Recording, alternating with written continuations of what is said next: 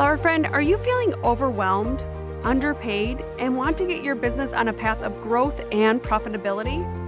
Our podcast minisodes will give you bite-sized strategies to make your business feel lighter and more profitable. Flower friend, my name is Jen, and I am so glad you're here. Hello, flower friends. This is Jen, and you're listening to the Floral Hustle podcast. On this week's minisode, we are going to talk about the 3 things that will help set your business up for a 6-figure year. And that sounds so simple, Jen. It is.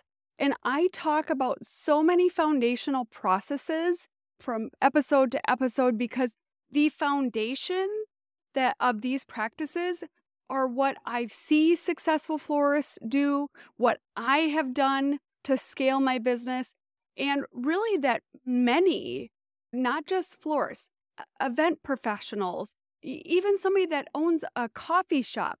Some of these basic things are things that are just like overlooked because we're consistently chasing shiny objects. And so if this is you, this episode is for you. First thing that I always say is you should be focusing on revenue producing opportunities. And what's interesting to me is that I will meet with the florist and we will look at everything that is in their book of business. And there is usually a glaring area where they are not profitable, that their hourly wage for that activity is quite low. A lot of times this has to do with doing order gathering. If you are doing telefloral or some other type of website that takes an enormous amount of fees, you often are going to have a pittance of an hourly wage, which when you work that hard is really hard to swallow. Like working for $5 to $7 an hour, you could go work anywhere and minimum wage is higher than that.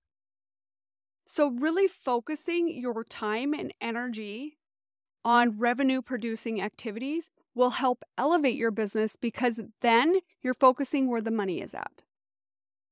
And to me, revenue producing activities are networking, actually doing proposals, responding with clients, meeting with clients, figuring out a strategy or a playbook with your clients, and really just focusing on things in the end that are going to be sizable from a revenue standpoint. If you are a person who spends a shitload of time on something like a workshop that you do once a year and you make $300 on, but you went and spent 50 hours of time planning this workshop, finding the workshop space, getting the flowers, planning out the flowers, selling this, and you make $250, that 50 hours of planning time and put together time was probably better spent if you make $3,000 on a wedding in one weekend. You would have probably spent less time on that whole transaction. So go through and audit what are you spending your time on, and out of your revenue buckets that you have, are you spending time on your highest revenue buckets? Because if you're not, it's definitely time to check in and go, okay, should I be doing this anymore? Is this a good idea? Because if it's not a good idea, many people have a hard time letting go, but it is time to let go, to let profit come your way. You deserve to have profit. Okay, number 2, and it seems very intuitive to me, but this is something many business owners get scrappy about and just put their big girl panties on and say, I have to do this because this is part of being a business owner. And that is doing things that don't feel good. And that I know is a weird statement to think, like, everybody has to do things that don't feel good. As the CEO in your business, you don't need to. You can do things that feel good, that feel in alignment, that feel creatively fulfilling, that fill your cup because when your cup is filled, you can make and do really big things in your business. And those big things could be like spending time designing a wedding because that sounds so much more fun.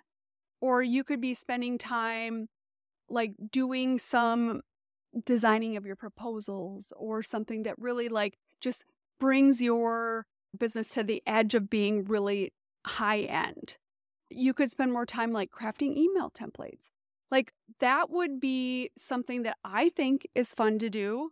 But you know what I don't spend time doing? Buckets. And I probably should because my bucket girl's back in school. But I don't like to do certain things in my business. It doesn't feel good. I don't like to do barn weddings. So it has to be a new, nicer barn for me to want to do that wedding now. Like that didn't feel good. Those barn weddings like felt like the old version of me. So when I get an inquiry for a barn wedding, I am not jumping for joy. I am going, okay, can I make this cool enough so that I feel really good doing it? Because if I can't, I don't want to. I just don't want that business. It just isn't worth it to me. So if that is you, like reevaluate. How do things feel in your business? Because when you feel good, things fall together in your business. If you are doing a bunch of things that stress you the F out and are taxing on you, then you're going to be like the curmudgeon, crabby business owner that has negative energy. Energy is key. So have good energy, bring that energy into your world, and it will make a load of difference because that positive energy is going to start attracting more positive energy.